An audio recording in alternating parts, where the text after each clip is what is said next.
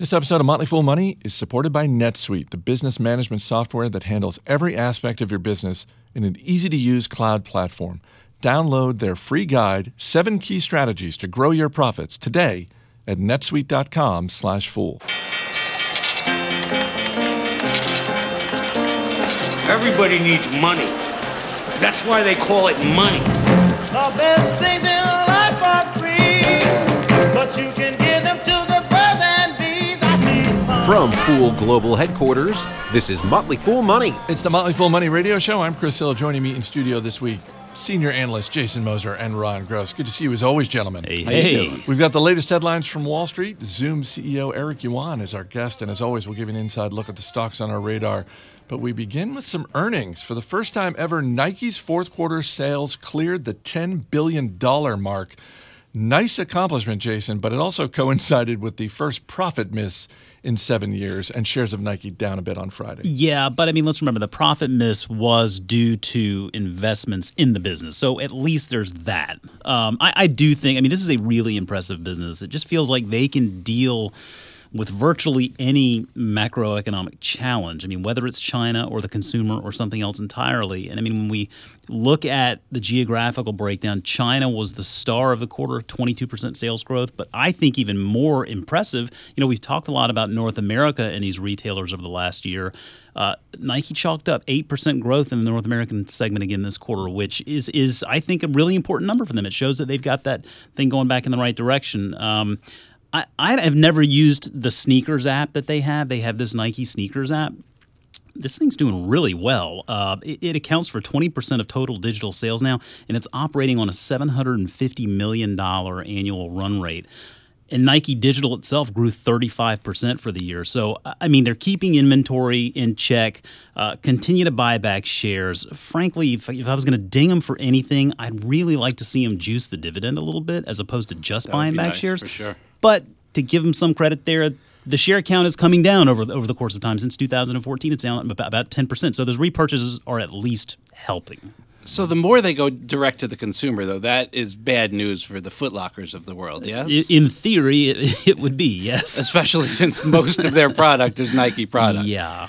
Does the pairs trade, perhaps? Well, I've looked at Foot Locker, Dick's Sporting Goods, those are the companies that I feel like are really in a tough spot. When you have Under Armour, Nike, Adidas, all of these companies are going more direct to consumer. It puts those middlemen in very precarious But you get place. such amazing service at Foot Locker. What will I do with that incredible service? That's why people keep going back, right? Does the good number that Nike put up in North America put a little bit of pressure on Under Armour to deliver maybe not a similar number, but at least directionally a similar number? Absolutely, no question about it. That's the one thing we've really been watching with Under Armour is they need to get that North American segment back in the right direction. It sounds like we're seeing some progress there, but it needs to keep headed in that direction. FedEx lost $2 billion in the fourth quarter and warned of the impact of an economic slowdown. And somehow, Ron, shares of FedEx were still up slightly this week. This is a confusing company to me.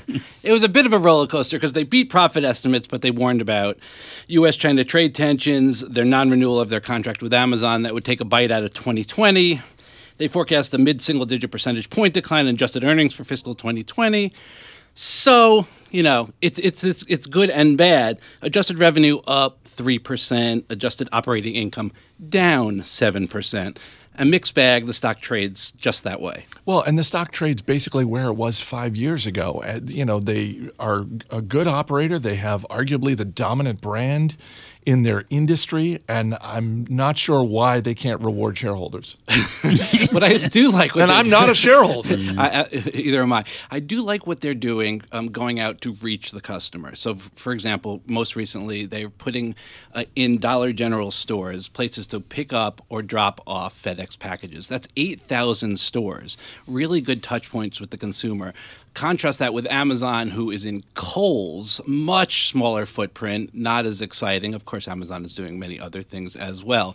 But I do like that FedEx is going to meet the customer. Are they, and I mentioned this in our production meeting, I'm wondering if sort of big delivery companies like FedEx and UPS are now in danger of becoming analogous to the beer industry, where for a long time, you had the dominant players in the beer industry. With the rise of craft beer and more local produced beer, they start, sort of snipping away at the margins there. There are a lot more companies, including, by the way, Amazon, who are in the delivery space. You have a lot more independent players, and it seems like it's tougher now for them.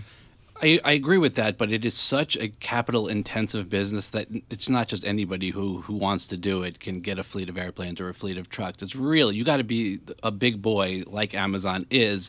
The smaller players, it's hard to compete. Johnny Ive, the longtime chief design officer at Apple, is leaving the company after more than 2 decades. Ive designed the iPhone, the iMac, and the iPad.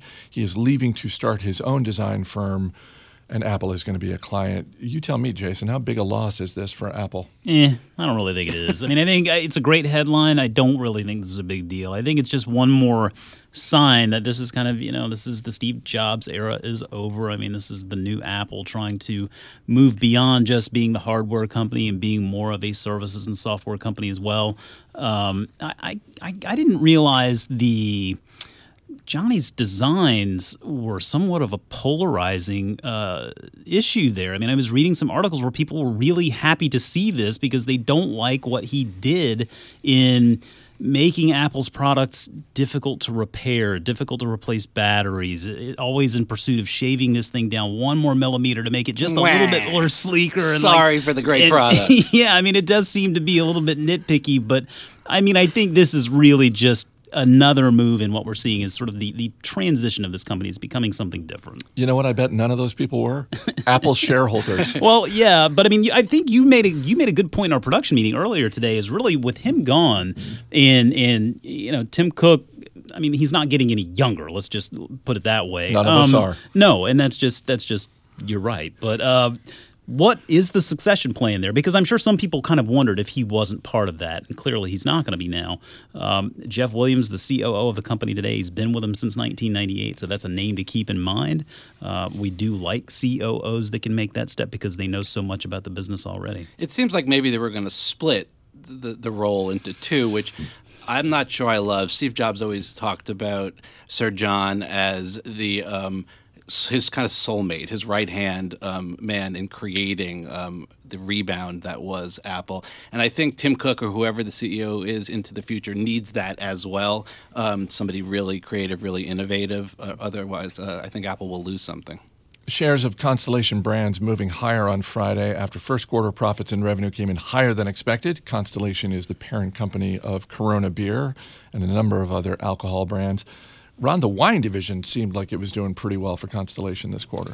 Actually, wine and spirits were down for the most part on a shipment basis, but it's such a small part of the business. The beer segment, I want to say it's about 7 times as large as the wine and spirits sales. Spirits not really getting it done for Constellation. The higher demand was in the beer segment, as you said, the Modelo's, the Corona brands doing quite well. Net sales overall, 2.5% increase, but beer sales are up 7%.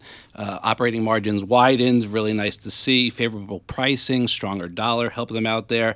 But they did report a net loss due to their investment in marijuana maker Canopy Growth, their $4 billion plus investment there. If you strip that out, you're fine. You've got earnings growth of 9%, and they did raise their guidance, but Canopy for now has taken a bite. You know, in general, Constellation Brands has done a pretty good job over the years of acquiring these different alcohol brands, bringing them into the portfolio and their distribution network. Do you think what happened with Canopy Growth has essentially put maybe not the company off marijuana altogether, but it has hit the pause button in terms of future marijuana-related acquisitions? Because at the time, one of the things we said on this show was not just, wow, that's a lot of money to put into a marijuana company, but if they're looking to spend that kind of money, why wouldn't they spend it on another alcohol brand? Yeah, it's certainly, well, it's time to hit pause, but it should be anyway, because it's a big number, it's a big investment. Let's see how it plays out, and then they can decide, what they want to do for the future. I actually like that they're divesting things that aren't working. They're selling some of their wine and spirits brands to Ernest and Julio Gallo, for example. So they're kind of trying to right-size their product portfolio. But obviously, that entree into the marijuana business is a big investment. Yeah, and I think they've also been feeling really good about where Corona stands today, because if you go back just over the last decade, I mean, they really had a period of time there where Corona beer sales kind of fell off of a cliff. It took about 8 or 9 years for them to basically get back to those levels of 8 years ago. But they did get it back. Now the trend is such they've done a good job of selling this lifestyle kind of brand, right? And we see Craft Brewing Alliance doing the same kind of thing with their Kona brand. There's a lot of power in being able to sell that lifestyle in the alcohol business, and Corona is making a little bit of a comeback. Yeah, and keep an eye on trade wars, specifically with Mexico. Hopefully that's behind us. But a significant percentage, a majority of Constellation's beers are imported from Mexico. When your doctor orders a stress test, it means you get on a treadmill and the doctor cranks up the speed to get your heart racing. When Wall Street banks undergo a stress test, it's not quite the same. Details next. You're listening to Motley Fool Money. Money you love's better than money in the bank. Welcome back to Motley Fool Money. Chris Hill here in studio with Jason Moser and Ron Gross. The big banks on Wall Street passed the latest round of stress tests from the Federal Reserve. JP Morgan, Bank of America, and Goldman Sachs were so happy with the results, Jason, they're getting ready to increase their dividends. Woo-hoo. Who doesn't like a Yay. higher dividend? Everybody loves higher dividends. I mean, on the one hand, I really do like the fact that we're putting these banks through this scrutiny. I think that the Great Recession, the housing crisis, all of that together, we saw a lot of investors that were relying on those bank stocks as income plays, and they really had the rug pulled out from under them for quite some time. And that really, for me, I mean, that's for most investors, banks represent that ideal income opportunity. So for these stress tests, I think to be performed on a regular basis, no, they're not perfect. Can they be better? I'm sure. But they do address 4 key capital ratios for these banks. You can find those capital ratios in their SEC filings and learn more about them. But ultimately, they're just trying to make sure that the banks are healthy and that what they're paying back out to shareholders in the form of dividends and repurchases is something they can sustain. And so in this case, it sounds like all banks passed. I think JP Morgan and Capital One had a little they had to go back and maybe try to do over on a couple of questions, but ultimately they passed as well. So I'm actually surprised in this age of deregulation that these stress tests are still in place to the extent they are. I'm happy they are, yeah. But I'm actually a little bit surprised that the government hasn't lightened up on some of those questions because of the 4 key metrics in order to let these banks kind of do their own thing. I wonder if that's not because maybe politically speaking, it's just not as high up on the priority list. I mean, I guess coming into this presidential election, we're going to see all sorts of different priority lists, but maybe that's one where they can feel like they can kick that can down the road if they want to address it later. You know how you go by a construction site and they have a sign up there? It's like X number of days since the last accident. Maybe what the government is waiting for is like, let's get 25 years or more past the Great Recession before we decide to cut the banks some slack. That's a good policy. I like that. The struggles continue for General Mills. Fourth quarter sales were down in the snack division, and shares of General Mills down a bit this week. Ron, they got a lot of different divisions. Obviously, General Mills has their cereal division, snacks, all types of things. What are they going to do to turn this thing around? Pet food, baby. I mean, they're going to continue to diversify through acquisitions as they did with the Blue Buffalo pet food business, which is actually really strong for them. 38% increase this quarter. The rest of the business, not so much. Organic sales, which are sales not of organic food, but not including acquisitions is what we mean by organic, fell 2% for the North American retail segment. Obviously, everyone's looking for healthier breakfast, snacking options. It's hitting everybody. Kellogg, Mondelez, Kraft Heinz, they're all seeing it across the board. They're all trying to diversify into healthier products or other complementary businesses like a pet food business. And General Mills is doing it. The stock's been strong. It was up 25%, I think, this year, even after it took a hit on this earnings report. So people really liked that pet food acquisition. I think we're going to see continuing acquisitions. Well, and in some ways, it's sort of the opposite of what we talked about earlier with Constellation Brands, where General Mills got a lot of attention when they went out and bought Blue Buffalo. And the success they have had with that acquisition, I think that's just got to fuel the fire inside that company to go out and find more acquisitions like that. And honestly, if you're running the cereal division or the snack division, you got to be a little nervous. Yeah, the probably all these companies are going to start competing for acquisitions. It's going to make the price of these acquisitions go up. They can't just they have to right size their product portfolio. Also, they're focusing on Haagen-Dazs and Old El Paso. They want their snack bars to kind of firm up a bit, and obviously their organic food offerings. So they're working on the stuff they already own, but for sure, I think acquisitions are coming. And I love cereal. It always kind of confounds me that it's such a headwind. But so we just got this new. So Pop-Tarts has a cereal now. Have you seen this? No. Yeah, it's like Pop-Tart cereal, and so they're like Sounds very healthy. They're little Pop-Tarts with little Pop-Tart filling, and man, that's really good stuff. Sugar in a bowl. Oh, the box lasts like a day in our house. Wow. Where do you find little toasters? It's milk in lieu of toaster. Oh, okay. I'm confused. Second quarter profits for McCormick came in 21% higher than a year ago. The spice maker's overall sales, however, not as impressive, Jason, although McCormick did raise guidance. Well, I mean, if there's one thing that's going to get me more excited than Pop-Tart cereal, it's McCormick. You know that as well as I, Chris. So I think the big story with McCormick, and this is a bit of a prediction here, is I think that within the next 12 months, we're going to see them make another meaningful acquisition. With these consumer staples businesses, that's really where growth comes from. I mean, they did chalk up modest growth, 3% total sales growth of the quarter. It was a nice team effort from the entire business there. They have the consumer side of the business, which is the stuff that we get in the store. They also have the flavor solution side of the business, which is industrial customers, restaurants, and they lock into some pretty long, attractive contracts with those businesses as well. But it all really did boil down to, for the longest time, this RB Foods acquisition with Frank's and French's, and were they going to be able to pull that off? They pulled it off really nicely. They've paid down the debt on that deal. Their coverage ratio of 5.5 means they can afford pretty much whatever they want to do going forward as well. They continue to focus on costs. Margins continue to tick up a little bit. So they continue to run this business very efficiently. They reward shareholders in the process. I like to see that they're not repurchasing shares. They're paying that dividend out, but they're not repurchasing shares. But again, I think the language in the call is very clear that they are now on the hunt for the next acquisition. I want to get to some of the language they used in a second, but when you think about acquisitions that they make, do they need to think in terms of something that has a national footprint already? Because certainly there are acquisitions that they could make that are more regional based. Yeah, I mean, there's no doubt that immediately buying some big national brand could have a bigger impact. I do feel like there are some neat brands out there on the regional level they could get for far less, that they could plug into their distribution network immediately, that could probably do really well. So one of the things that the company said regarding this latest quarter was they referenced a late start to grilling season. I was wondering when we were going to get to that. That's awesome. I had no idea that grilling season never ends. How can it I never grill start? all year That was round. what I thought. I didn't realize it ended, but I guess it's like one of those, you can't wear white. What is it, after Labor Day? Yeah, whatever something like that. And look at the sartorial senses of a tree. But I think, listen, that's one of those weather things, right? We see that, we make fun of it, and we think, okay, whatever. I don't read too much into it other than like they're looking for something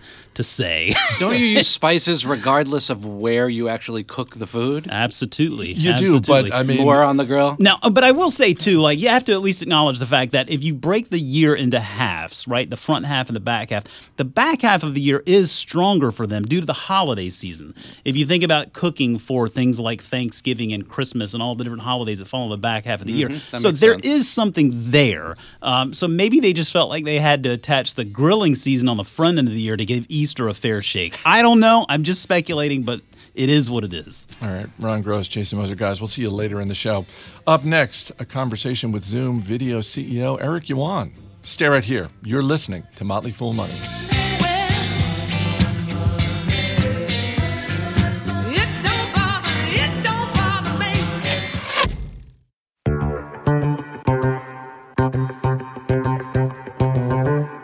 Welcome back to Motley Fool Money. I'm Chris Hill. The video conferencing tech company Zoom has made a big splash on Wall Street, IPOing in April at $36 a share. Zoom now trades around $90 a share. Part of that rise was fueled by Zoom reporting better than expected earnings in its first quarter as a public company. The company's founder and CEO is Eric Yuan. After a long career at WebEx and Cisco Systems, he started Zoom in 2011. Recently, Motley Fool CEO Tom Gardner talked with Yuan about a number of topics, including interesting applications of Zoom's technology, corporate culture, and growing up in China. But here's how Tom kicked off the conversation.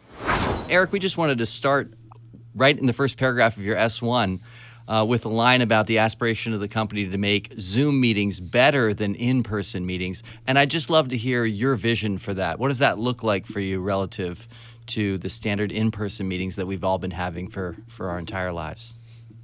Yeah, so we are working very hard to improve the meeting experience. However, I think compared to the face-to-face meeting, I think we're far from being there. Meaning, face-to-face meeting is still much better.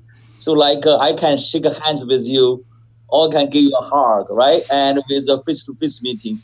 But online meeting, I would say the video quality is great. I can see you. I can, collaborate, share content. But again, not as good, not as intimate as a face-to-face meeting.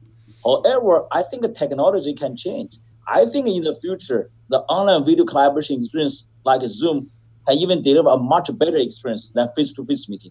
I give one example, like a feature we introduced 1 year ago, which is a meeting transcription. I think for face-to-face meeting, I do not think anybody is going to, have meeting notes, right? And with Zoom, right, we can do that, automatically. So I think we are going to get there, but it will take several years' effort. Eric, I want to ask a question just in general about the how do you think about the workplace? Like just when you think out 10 years, what will be different in the workplace, and how will Zoom be benefiting from that over time? Yes, great question. If you look at what's happening today in the workplace, I think over 1/3 of workforces are millennials. They need a flexibility. Not like 10 or 20 years ago, everybody have to go to the office, physically working together. I do not think that will be the case in the future. Anywhere, anytime you want to work together, this is great. You want to get together, go to workplace or go to Zoom and, online video collaborating experience even better than face-to-face meeting. I think that's going to happen in the next 10 years. I guess my question for you is, what was it that motivated you and the other leaders of Zoom to leave your previous employers? Because when I think about what Zoom does, it was a crowded marketplace. You're talking about huge companies and huge competitors that already did video conferencing. So there was a certain confidence there that I'm fascinated by and would love to hear your take. I don't think I had a confidence, I was not thinking about leaving Cisco to start a new company, because I, sort of built WebEx before as one of the first several founding engineers, and ultimately I became vice president of engineering. The year before I left Cisco WebEx, every time when I talked with a WebEx customer, seriously, I did not see a single happy customer. Every morning, I really don't want to go to office. I felt very embarrassed. I really wanted to fix that problem. Yeah. I really did not look at the market. I look at how crowded. That's not what I, thought about that. I only thought about one thing: how to bring in happiness back to WebEx customers. What can I do to fix that problem? And sort of I created it, right? And that's the reason why I decided to leave, to build a better solution. If I look at it from market perspective, look at it from competitive landscape perspective, you are so right. I don't think anyone wanted to start a company, for that very crowded market. Yeah. You talk about happiness today and in many of your communications about Zoom.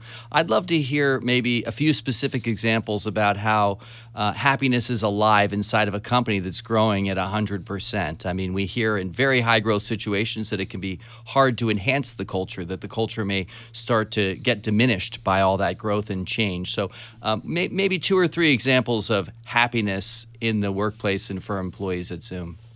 Sure. So one thing I often told our employees, also told myself every day is, when you wake up in the morning, the first thing you have to think about, are you happy or not? If you are happy, it's great. Please come to the office, start working, right?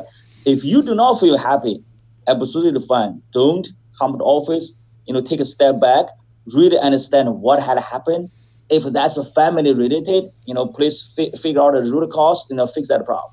If the business related, also think about what's the root cause.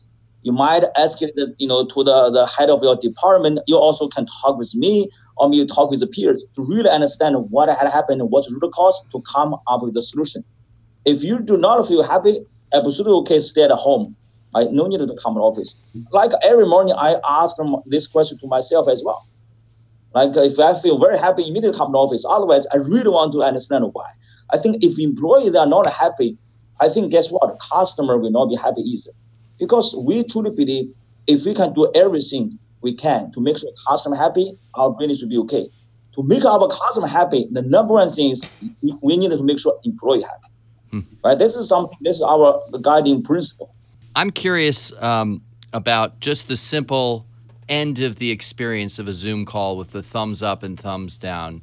And I know that must have emerged somewhere for you. I know from your history that when customers canceled early on in Zoom, you would contact them right away to understand why. So just a little bit from you on how to ensure that you're getting the information back from the end user that they're having a good experience and how that developed.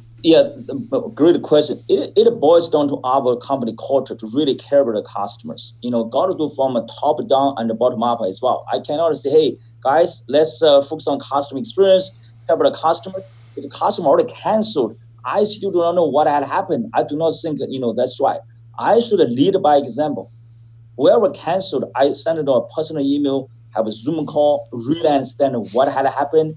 If that's product related, I need to drive our engineer to fix that problem.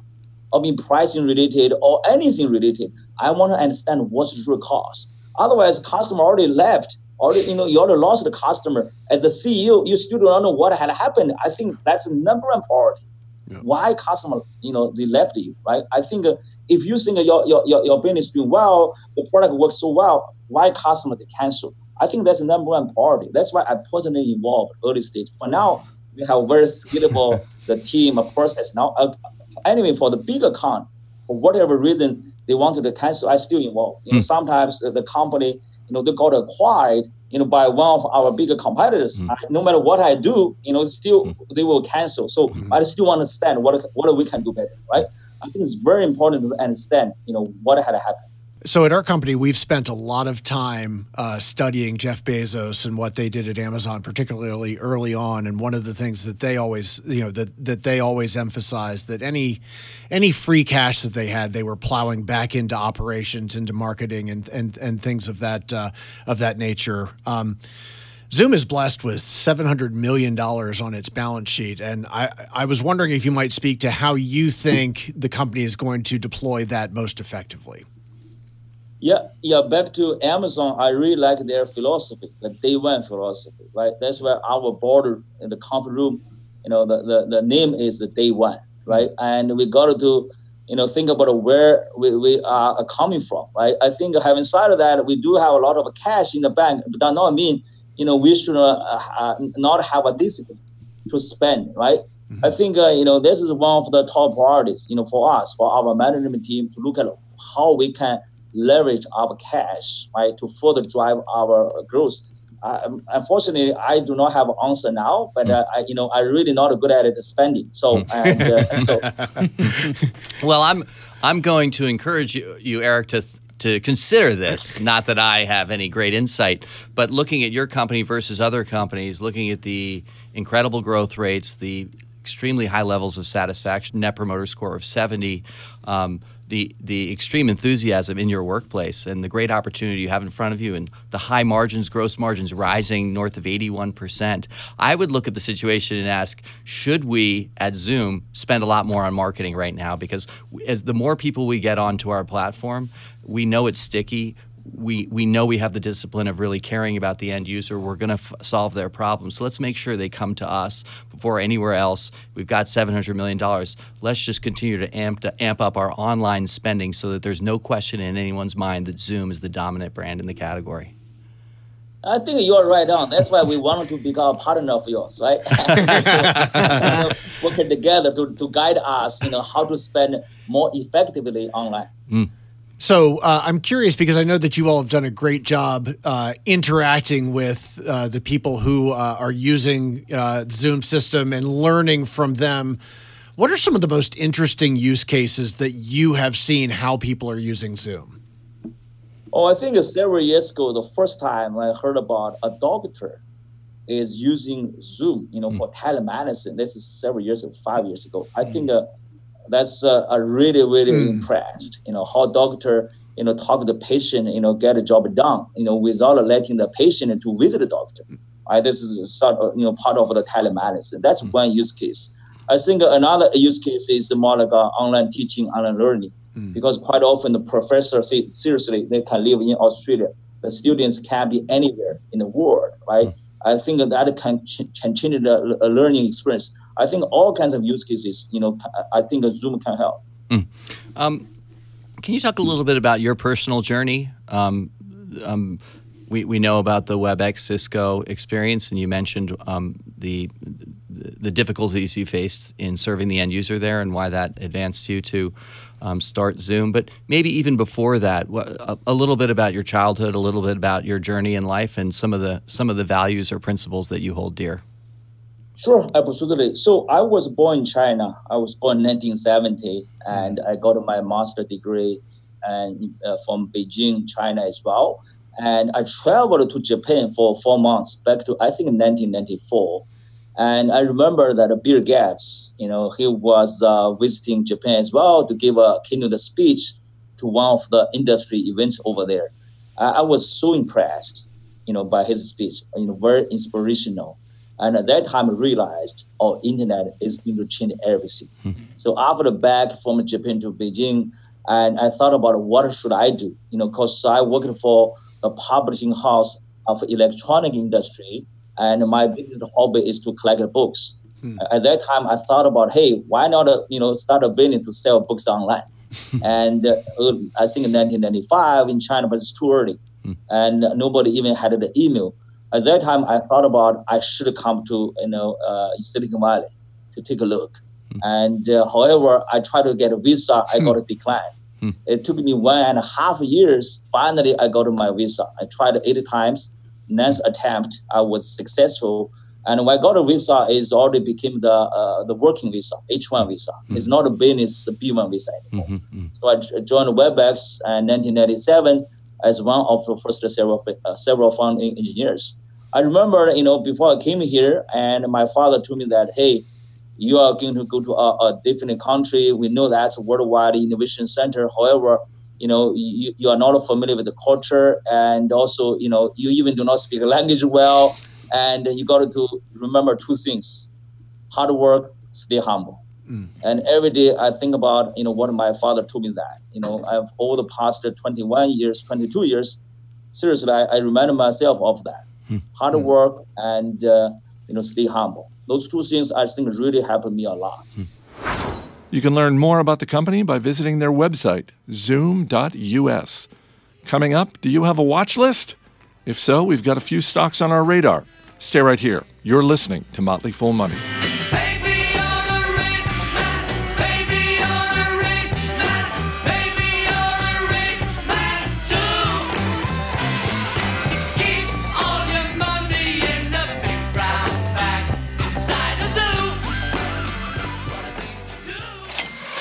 If you don't know your numbers, you don't know your business. And the problem growing businesses have that keeps them from knowing their numbers is their patchwork quilt of business systems. One system for accounting, another for sales, another for inventory. It's just a big, inefficient mess. It takes up too much time and too many resources, and that hurts the bottom line. Introducing NetSuite by Oracle, the business management software that handles every aspect of your business in an easy-to-use cloud platform. NetSuite gives you the visibility and control that you need to grow. With NetSuite, you save time, money, and unneeded headaches by managing sales, finance, and accounting, orders, and HR instantly right from your desktop or phone. And that's why NetSuite is the world's #1 cloud business system. And right now, NetSuite is offering you valuable insights with a free guide. It's called 7 Key Strategies to Grow Your Profits. And you can find it at netsuite.com/fool. That's netsuite.com/fool to download your free guide 7 key strategies to grow your profits at netsuite.com/fool. As always, people on the program may have interest in the stocks they talk about, and the Motley Fool may have formal recommendations for or against, so don't buy or sell stocks based solely on what you hear. Welcome back to Motley Fool Money. Chris Hill here in studio once again with Jason Moser and Ron Gross. Our email address is radio@fool.com. You can also hit us up on Twitter at Motley Fool Money. That's where Kevin Rice hit us up with this question. Do you consider Shopify a good starter stock to buy and hold at the current price? I'd love to hear some feedback. I love all the Motley Fool podcasts. Thank you for the question, Kevin. Thank you for listening. I should point out, shares of Shopify have doubled in the past year, and this company is not yet profitable. Yeah, and I think that's the big concern, and it's a reasonable one. I mean, I will say I like the business a lot. Generally speaking, it ticks all of the boxes for me as far as when I look at these companies. Is it something I'd want to own? Shopify is definitely something I would want to own, save for one glaring problem, Ron. The valuation just is out of hand. Oh, details. Well, and I mean, it's, to your point, it's not profitable. It's not cash flow positive. And the thing is, we know that it's not going to be profitable for some time to come based on what, they continue to say in their earnings calls. So you can't hold that against them, right? You can't hold investing in growth, and they clearly are doing something right. So I view Shopify as a great buy in thirds stock. If it's something that you want to own, great. Take the total amount of money you feel like you would want to invest in the stock, and let's, for simplicity's sake, say that's $3,000. Split that up into 3 $1,000 purchases, perhaps, and you get some skin in the game, even if it's at what seemed like a crazy valuation, because I'll tell you, 100% ago we were saying the valuation seemed crazy too. And then you can follow it, learn more about the business and whatnot. Yeah, I think it's a fine company to own. Specific to his question about is it a good starter stock, I feel like the answer is no. Maybe that's because I'm a little more conservative, perhaps. But I'd rather see more stable, cash-flowing, profitable companies as starter stocks. Yeah, I think that's right. Starter stock, I'd go with something a little bit less conventionally risky. A while back on this show, we talked about the latest innovation from Yum Brands, parent company of, among others, Taco Bell. I'm referring, of course, to the Taco Bell-themed hotel and resort in Palm Springs. It opens for a limited time in August, and this week they started taking reservations. Ron, they sold out in 2 minutes. There's a lot of fun people in the world, aren't there, Chris? There really are. I don't get it, but I like people that like to have fun, and I'm not going to begrudge them their fun. I kind of feel like this is going to be happening again in the future, that maybe they do this again next year and the limited run of this hotel and resort, Jason, is extended. Oh, well, there's no question. I mean, next thing you know, we have a Taco Bell Invitational Golf Tournament to go along with it, and perhaps a Taco Bell Pet Hotel. I mean, there are all sorts of different ways you can run this thing. The food, they're taking over the restaurant and obviously tweaking the menu to make it Taco Bell-centric. I can only imagine. Let's get to the stocks on our radar, and our man behind the glass, Steve Broido, is going to hit you with a question. Ron Gross, you're up first. What are you looking at this week? I've got Waste Management. WM provides trash removal, recycling, and other services to both residential and commercial customers. Dominant player in, let's face it, a very essential business. We got to get rid of that trash. Limited threats of seeing demand outsourced or disrupted. They are entrenched because they have North America's largest networks of landfills that they own. Organic growth and acquisitions have fueled their revenue growth. Really great to see. They have increased their dividend for 16 consecutive years. Love a nice, stable business that can continue to do that. Yield currently stands at 1.8%. Steve, question about Waste Management? If executives could go in a time machine and change the name of that company, do you think they would? The word waste in the title does get me. That seems fair to me. We'll have to come up with another name and maybe help them rebrand. Jason Moser, what are you looking at? Well, speaking of rebranding, Yes. when I did our porch at the house, I had all this lumber that I tore off that thing. To get it picked up, I used Waste Management Service Bagster, where you buy this thing at Home Depot, you fill it up with all the stuff, and then they bring their big waste management truck out there and pick it up with a crane and take it away. Bagster. Perhaps Bagster is that rebranding, Steve. I don't know. I don't think so. It was a great service, That's and cool. I will definitely use it again. I am looking at a company called PTC. Ticker is also PTC. And this is a company I've got on the watch list for the augmented reality service, and they are in the business of augmented reality for the enterprise. You've heard me talk about Autodesk before, somewhat of a similar business, but just an interesting data point of things that consumers probably don't really see is that around 42% of U.S.-based industrial companies currently use smart glasses as a part of their workforce. And we just don't see that kind of stuff. But this is a company that is really firing in on that market, and I'm going to dig in and learn more. Steve? I heard Google Glass is coming back. Are you for that or against? I am all for it, baby. Two very different businesses, Steve. You got a stock you want to add to your watch list? I think I'm going with Waste Management, despite the name. Baxter. All right, Ron Gross, Jason Moser, guys, thanks for being here. Thank you. That's going to do it for this week's edition of Motley Fool Money. Our engineer is Steve Broido. Our producer is Matt Greer. I'm Chris Hill. Thanks for listening. We'll see you next week.